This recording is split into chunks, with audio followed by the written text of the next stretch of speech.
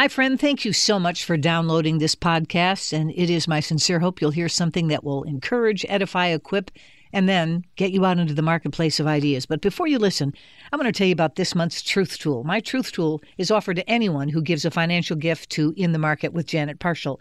And this month I've chosen the book, Connecting the Dots, What God is Doing When Life Doesn't Make Sense. Ever been there? Of course you have. We all have been. Sometimes we think we're walking in circles, and we're wondering whether or not God has left us, we've walked away from Him, what in the world we're doing, if we're even in the center of His will. So this book is designed to help you find peace and confidence in your current challenge. And all of us have challenges. It also will make sense of most of the lessons you're learning right now. And the most important part of this, and why I felt this would be appropriate, is because it will help clarify in your mind the unique mission and message that God has given to you. So the book is called Connecting the Dots. It's yours for a gift of any amount. And all you have to do is call 877-JANET-58. That's 877-JANET-58. And give a gift of any amount, and we'll send you a copy of Connecting the Dots. If you prefer to do it online, that's easy as well. In the Market with JanetParshall.org. Scroll to the bottom of the page. There's the cover of the book. Click on through, make your gift, and again, we'll send you a copy of Connecting the Dots. Just below the picture of the book is a description of what it means to be a partial partner. Those are people who give every month a gift of their own choosing. They set the level of giving. I don't. But they'll always get the Truth Tool, and in addition to that, a weekly newsletter that goes out as well. So consider being a partial partner or getting a copy of Connecting the Dots by calling 877-JANET-58 or online at inthemarketwithjanetparshall.org. Now please, enjoy the program. Here are some of the news headlines we're watching. By the time the conference was over, the president won a pledge. So are Americans worshiping government over God? Extremely rare safety move by a nation. 17 years the Palestinians and Israelis negotiated. We hear a lot of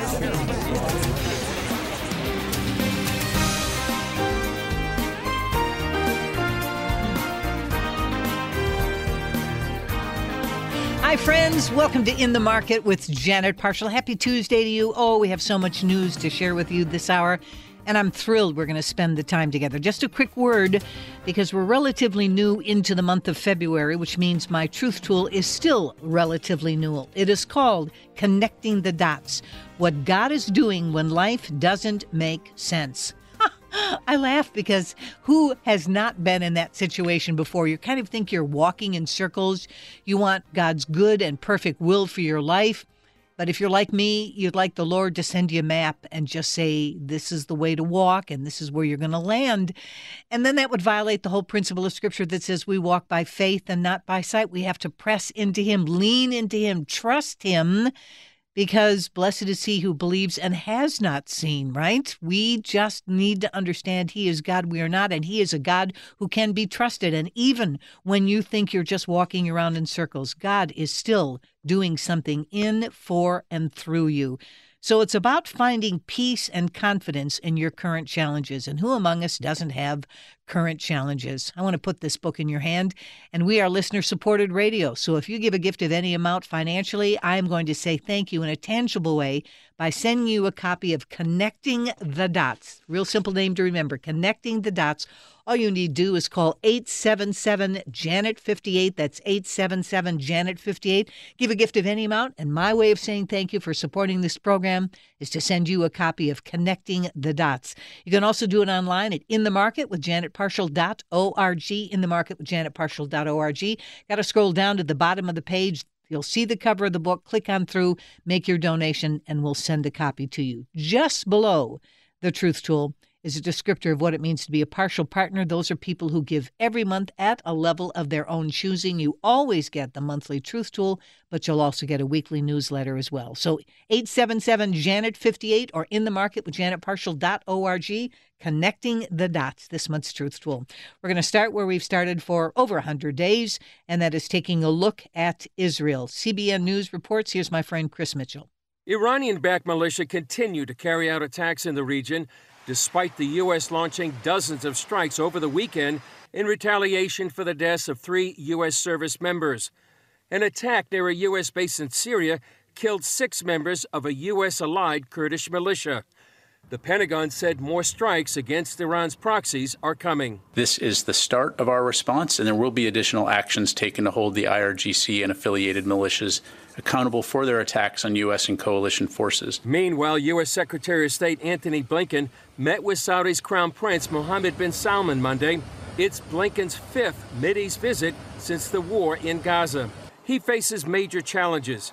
Hamas and Israel are at odds over a potential truce, and Israel dismissed calls for a Palestinian state.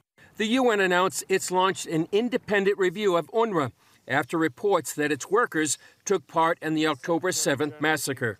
The IDF says it's raided the Hamas headquarters in Khan Yunis and found training materials for the October 7th attacks. Israeli Prime Minister Benjamin Netanyahu told IDF soldiers Israel has defeated more than half of Hamas's forces in Gaza, including 18 of 24 brigades. Israeli Defense Minister Yoav Gallant says Hamas leader Yahya Sinwar is on the run. Sinwar moves from hiding place to hiding place. He is unable to communicate with his surroundings, and in recent days, IDF fighters have found the materials in the places he has been recently. And thanks to them, we are improving our operations, deepening our grip on Hamas plans. Gallant also warned that Israel is prepared to take action against Hezbollah on its northern border if diplomacy fails. Hezbollah will not be able to threaten the residents of Israel through raids or through direct fire. I say here explicitly and unequivocally, if the political move does not succeed, we will not hesitate to use military force for the return of the residents safely to their homes. Currently, about 80,000 Israelis have left their homes on Israel's northern border. We all abandoned our homes, our businesses, everything. And that's it. The city is deserted. Scared people. In case of war, hospitals in the north are preparing underground wards. Now, that's my friend Chris Mitchell. He's the Middle East Bureau Chief for CBN News located in Jerusalem. Now, before I tell you this next story, quickly remember, greater is he that is in us than he that is in the world. The U.S. should act like terror sleeper cells are already here, says a border security expert. Here's more from my friends at CBN News. According to new data gathered by U.S. intelligence agencies, the risk of an assault by Hezbollah is rising alongside growing tensions in the region. Hezbollah is a very real threat to us here in the United States. Simone Ladine, former Deputy Assistant Secretary of Defense for Mideast Policy, says the Iran-backed terror group has a longer reach than many others in the region. They have sleeper cells here in the U.S. in many cities across the country. This has been documented in multiple court cases.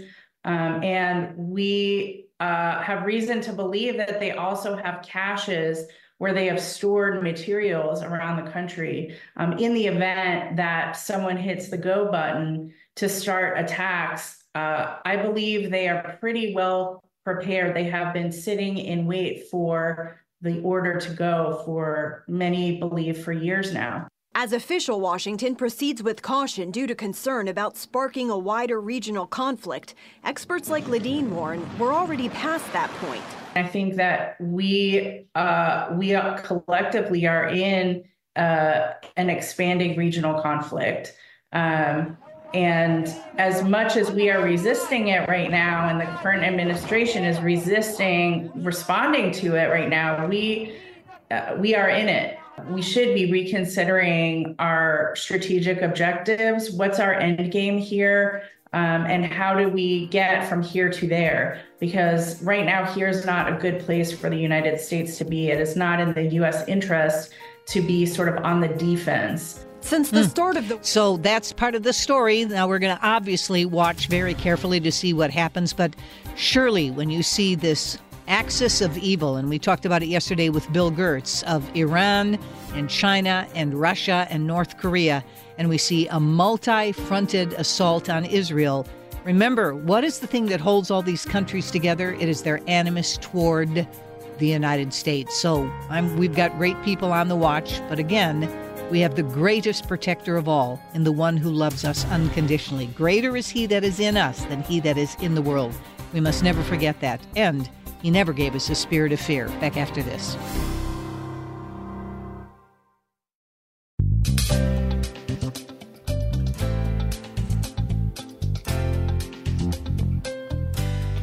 David Hacker is with us. He is Vice President of Litigation and Senior Counsel at First Liberty, where he oversees all of First Liberty's litigation from state and federal trial courts all the way up to the U.S. Supreme Court. And I'm absolutely thrilled that he's going to be with us to break down the case. No, that was Freudian, but the word cake is germane to this conversation. The case of Sweet Cakes by Melissa. This case, if you're counting, has been going on for 10 years. And David was in the courtroom last week to have the opportunity to hear oral arguments before the Oregon Court of Appeals.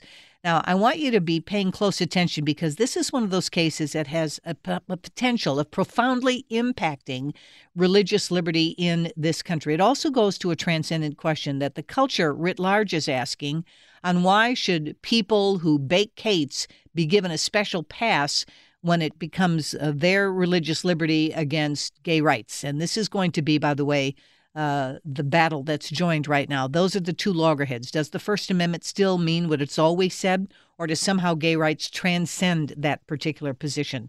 So to break this down, because this case, David, in many respects is like a yo-yo. It's back and forth and back and forth and up to the Supreme Court and back down again and vacated. And we're going to have to explain all of this to our friends. So let's just start, if you wouldn't mind. And thank you for being with me and thank you for the gift of your time. How did this case begin in the first place? Yeah, thanks so much for having me. It's great to be with you. So what happened is Aaron and Melissa Klein opened a bakery back in 2007 in Oregon, and it was called Sweet Cakes by Melissa. And what they did is they specialized in custom cakes, things that you would go in and not something you're buying a sheet cake off the shelf. This is something truly custom where Melissa and Aaron would sit down with you and create almost a work of art for your celebration. And one of the things that they committed themselves to is, pursuant to their Christian faith, that they, when they participated in weddings and provided cakes for weddings, that they believed that, weddings should be between one man and one woman. And so they committed that those are the kind of weddings they would participate in. And, they turned down all sorts of other kinds of cakes, cakes that would, have potentially profanity on them, or cakes celebrating a divorce, that kind of stuff. They wouldn't do those. And so, but they did just amazing, amazing cakes. And one day in 2013, they were asked to make a custom designed wedding cake for a same-sex wedding.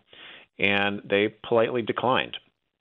But little did they know that that polite declination would result in the full force of the state of Oregon coming after them.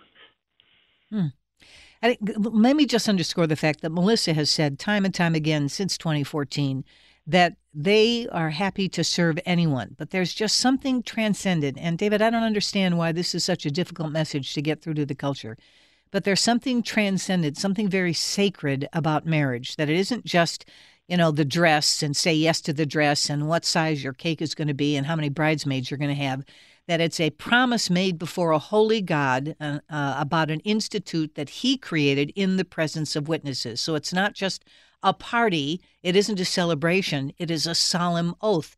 And for some reason, that idea makes the culture choke. They just can't understand it. So obviously, Oregon said, sorry, you're wrong, but the case didn't stop there. Then it started this long trail of tears. So what happened next?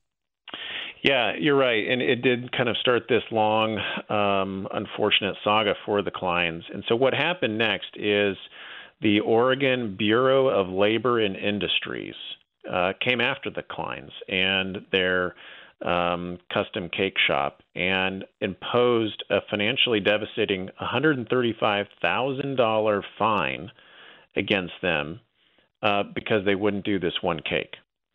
And to make matters worse, during the process where the Kleins were in front of this commissioner for the Bureau of Labor and Industries, the commissioner was making all sorts of anti-religious comments about their situation, basically saying that they were using religion as an excuse and that they needed to learn from this and that they needed to be rehabilitated by the state. Wow. So, talk about Orwellian tactics here by a government agency. Mm-hmm. And so they imposed this $135,000 fine, and Melissa and Aaron appeal that to the Court of Appeals in Oregon, which upholds it and says, nope, that's okay. And so Aaron and Melissa appealed to the United States Supreme Court, and thankfully, and this is this is, mind you, the first trip, and I'm going to tell you about the second trip later. Yes, but right. Their first trip, the court said, no, this is wrong. The court at that time had just handed down a decision in a similar case called Masterpiece Cake Shop out of Colorado. And it basically said, listen, when the government agency that's investigating you is both the prosecutor and the judge and has all this bias built into the system, wanting to, rehabilitate you and denigrating your faith, that's not constitutional. The First Amendment does not allow that. And so those kinds of biased proceedings have to be overturned. And so the court overturned what happened in Oregon and sent it back down to the Oregon courts to fix. So can I interrupt at this point? Yeah, I want to make sure our I friends can keep understand. going, but no, and this is why I talked about the yo-yo, but this is such an important case and why I'm so happy that you're here today to talk about it. So Masterpiece gets handed down, and the big takeaway, even for the common man to understand in this case, was the high court said, you can't be hostile toward religion. And they were nasty to Jack Phillips in the Masterpiece case. And the same thing about, we're going to send you to a re-education camp. My word's not there, but re-education was part of their plan as well. And the pejoratives that were leveled against the man for his, quote, sincerely held religious beliefs. Now, that's a concept we have enshrined and protected in this country for almost 250 years. So I'm pretty sure that the thinking for the court, if you can figure out how 9 justices think, is they kicked it back, basically saying to Oregon, did you see how we just ruled here? Maybe you want to think this one through again. And so what happened when they sent it back? That's right. And so the Court of Appeals in Oregon then got the case back and issued a ruling that basically said that the commissioner did violate the First Amendment and the Klein's rights by failing to be neutral towards them and neutral towards their religion. And so the court struck the $135,000 damages award. And, we can kind of leave it at there, and I'll tell you the rest of the story in a little bit here. You're a pro, David. Thank you for recognizing the need to take a break. David Hacker is with us, VP of Litigation and Senior Counsel at First Liberty. His job there is to oversee all of First Liberty's litigation from state and federal trial courts all the way up to the Supreme Court. And he was sitting in front of the Oregon Court of Appeals just last week on this Sweet Cakes by Melissa case. Back after this.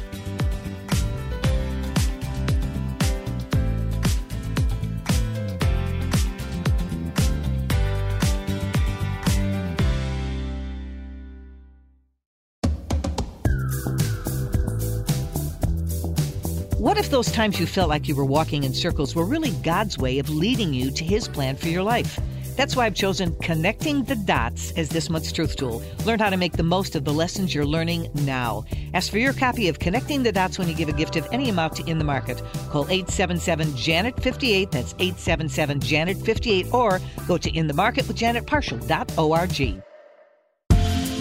We're visiting with David Hacker, who is Vice President of Litigation and Senior Counsel at First Liberty. He was in the courtroom last week, the Oregon Court of Appeals, because these many years, remember it started in 2014, going on for 10 years.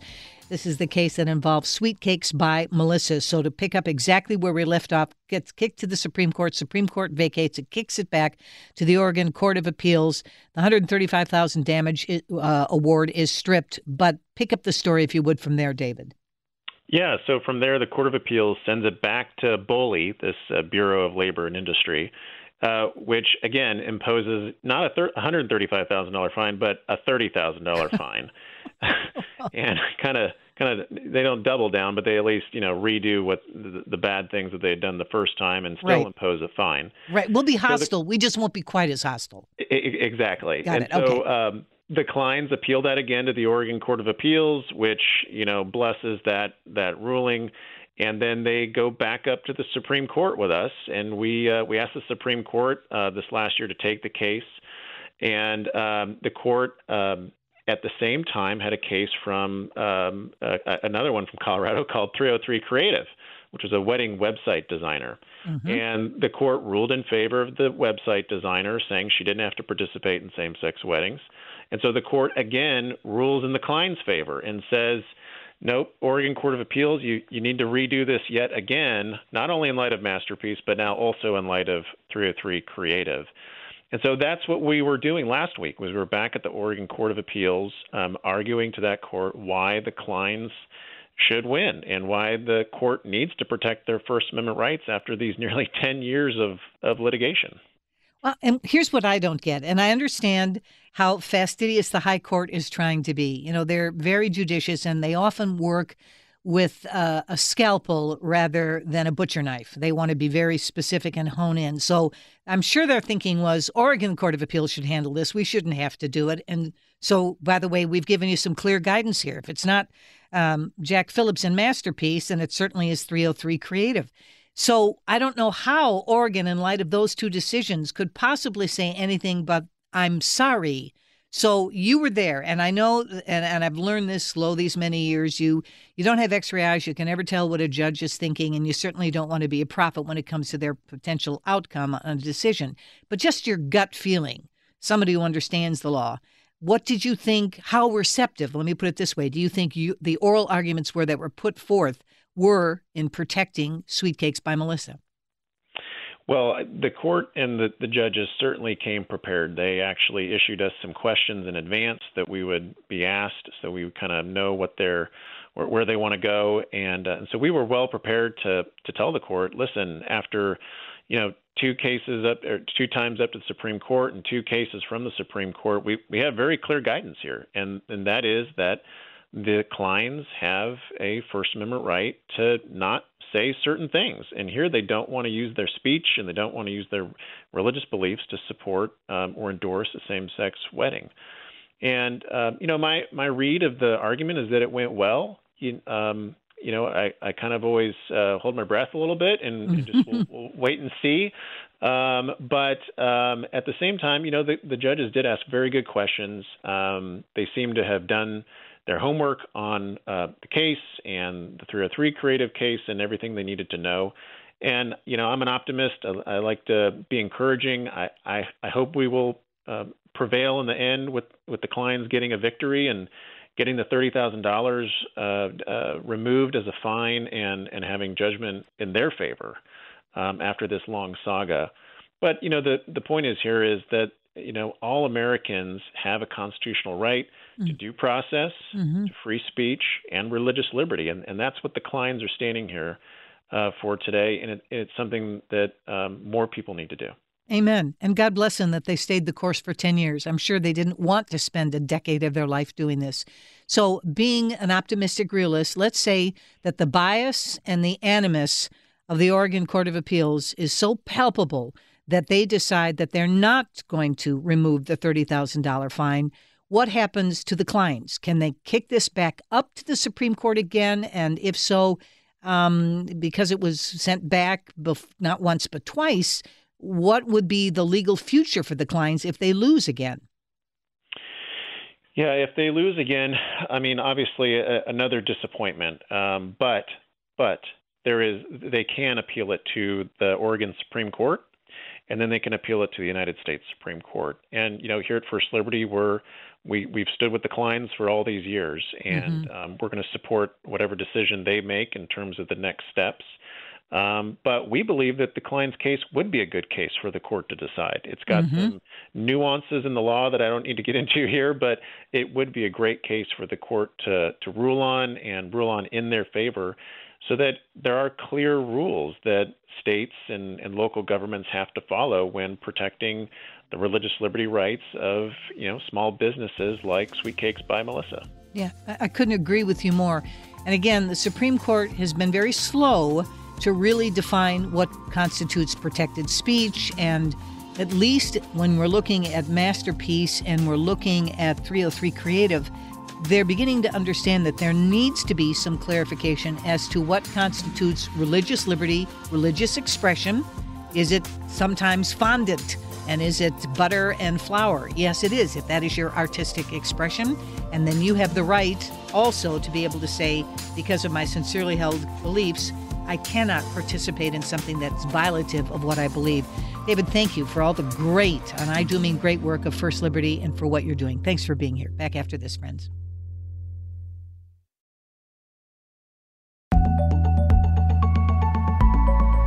Here's a question for you. Have you ever thought about the connection between your particular worldview and mental health?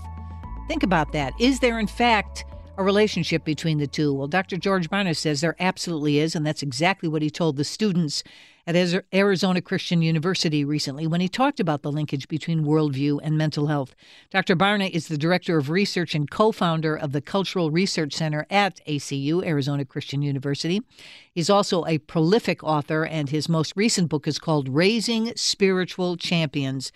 And it is a wake-up call when his research points out that the foundational beliefs of 8 to 12-year-olds today, listen to this, Mom and Dad, Grandma and Grandpa, the 8 to 12-year-olds today puts them on track to abandon biblical Christianity in record numbers. So raising spiritual champions is not an option. It is now a mandate. Dr. Barna, thank you so for being with us. I thought your talk to the students was brilliant in drawing this linkage between mental health and worldview. And it wasn't something that I had thought about before. So I listened to the entire lecture, and I realized that your target audience was 18 to 24-year-olds because you were challenging them to understand that the people who are suffering in the greatest numbers right now, all the research shows us that, are their peers. And so it gives them a marvelous opportunity to talk about the hopeless, hapless, helpless nature of their being because they don't have a biblical worldview.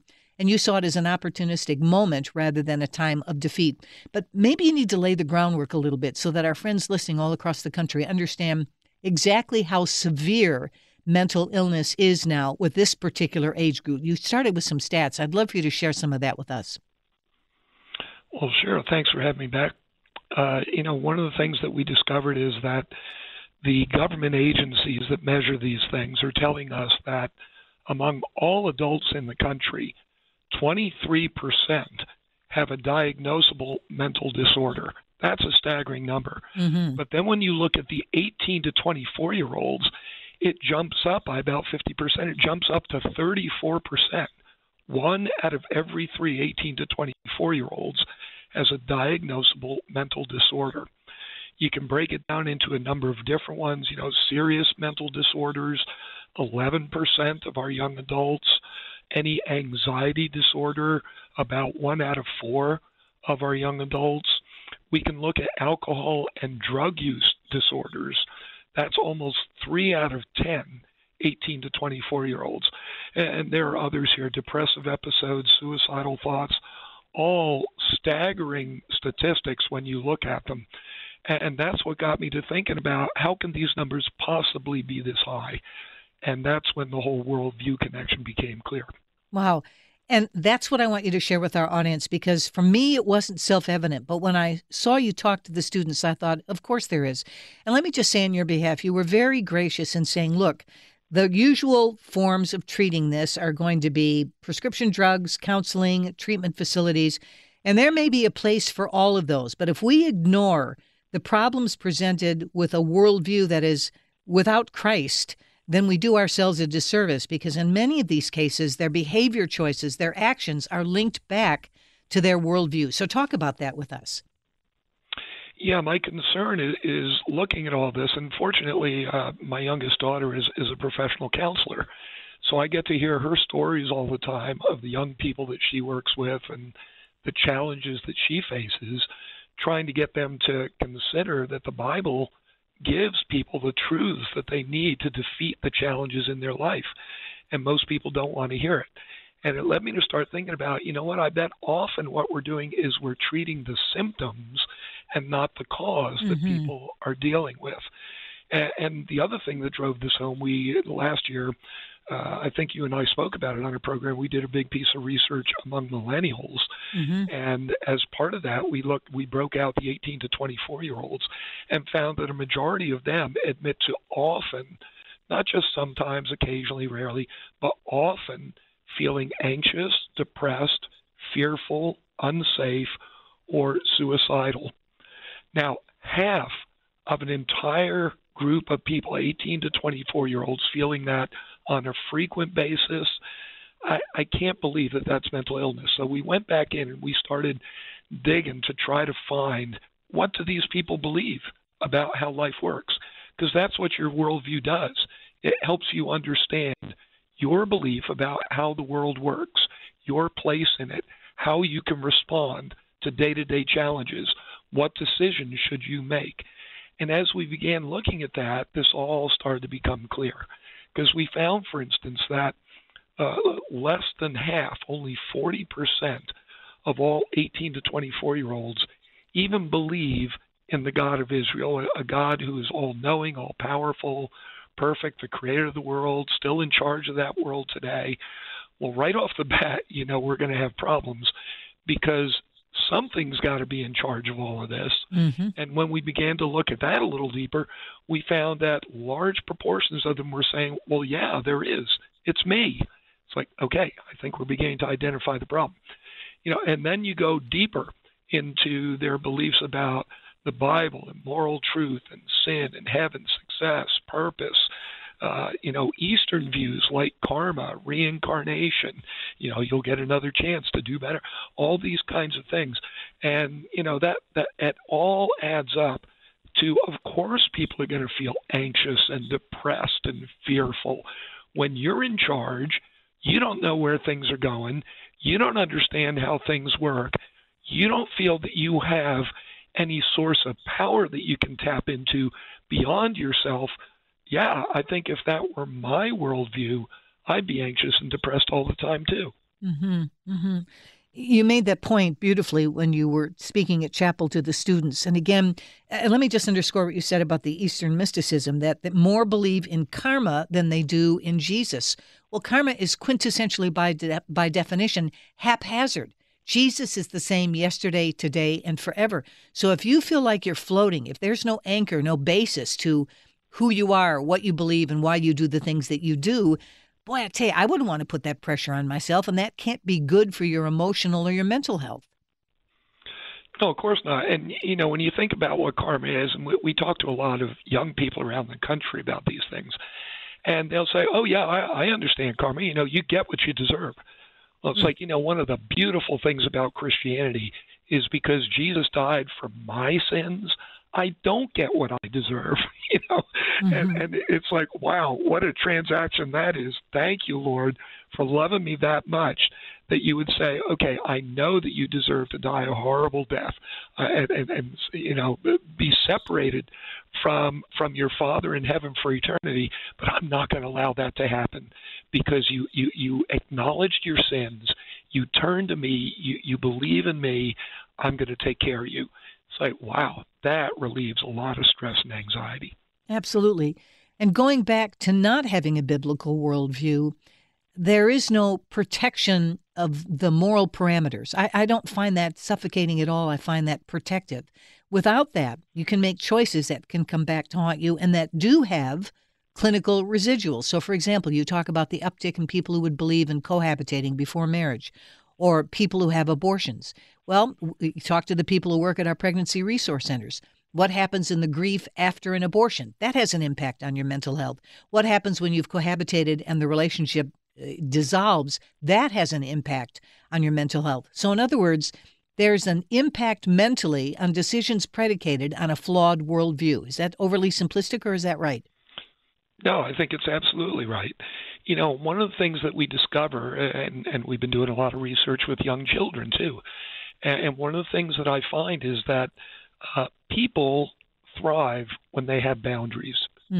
When everything is permissible, everything winds up in chaos. Your life is absolutely turbulent. And God knew that, and that's why he gave us the Bible, so people can say, oh, the Bible's a bunch of restrictions and rules that take away my freedom. Absolutely wrong. What the Bible does by giving us guidance, giving us limitations, giving us boundaries, is it enables us to know what freedom is, and then to be able to live in a way that we can enjoy that freedom without anxiety. And so I think so much of what goes on in our society, particularly what we get in mainstream media, leads us in the wrong direction by saying, you know what, when you put those kind of restrictions on yourself, you can't be who you are. It's like, well, frankly, I don't want to be who I am. I want to be who God made me to be. And if that's the case, then I also want to know, and what were the guidelines that he gave me to enable me to grow into that kind of persona? That's who I want to become. What an encouragement. Talk to our friends on how you gave this as a challenge filled with optimism to the 18 to 24-year-olds that you were talking to. Why is this an opportunity and not something to dread? You know, I teach here at Arizona Christian University, and one of our hallmarks, our uniquenesses, is that every class we teach is taught from a biblical worldview. And our goal is that every student that leaves here will have that kind of mindset, be able to make decisions that are in harmony with God's ways. And so I'm talking to, an auditorium, actually a gymnasium filled with young people who are working on their worldview. And I want them to understand, look, you may not have it all together right now. That's okay. None of us does. We're all at different places on the journey. But you are moving in a direction that will help you to know God's truths and hopefully to live in concert with them. But think about your friends. When you go off campus to your part-time job, when you go home for the summer, you're going to meet a lot of people who don't have that, and you can help them. When we come back, I want to talk about your latest book, Raising Spiritual Champions, because it really is a wake-up call. Your research indicates about the age, the window, if you will, of when that worldview is formed and how quickly that can dissipate. And I think parents listening need to understand that, why this is, and I made the statement earlier, this is not an option. This is a mandate for us to raise spiritual champions. Look outside your front door.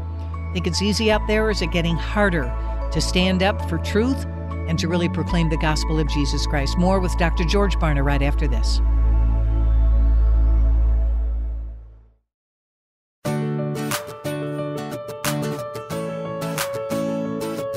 If what you hear on In the Market with Janet Parshall encourages you, enlightens you, engages you, and equips you, I want to ask you to become a Parshall partner today. This program depends on the faithful and ongoing support of listeners just like you.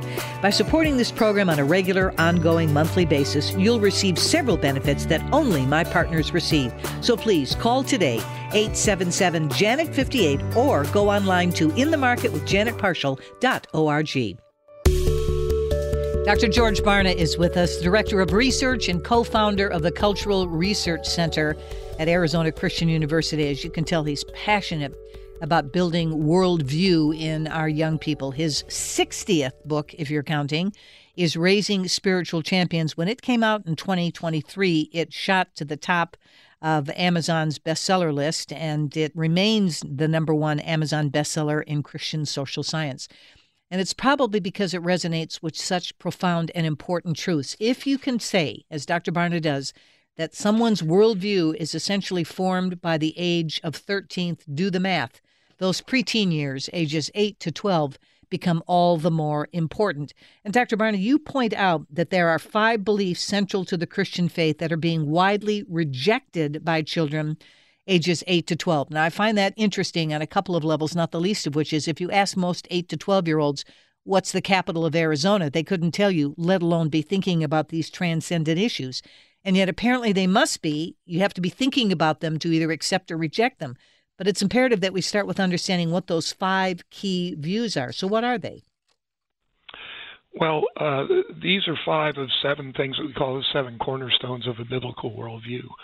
The 5 where we're having a real problem are things like understanding that Jesus Christ is the only way to eternal salvation, believing that the Bible is the true words of God, believing that there are absolute truths, and that's what the Bible is conveying to us, saying that your main reason for living is to know, love, and serve God with all your heart, mind, strength, and soul, and to believe that real success while you're on earth is consistently obeying God.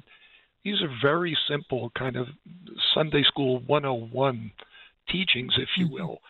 And yet, not only don't people go to Sunday school anymore, but very few children believe these things.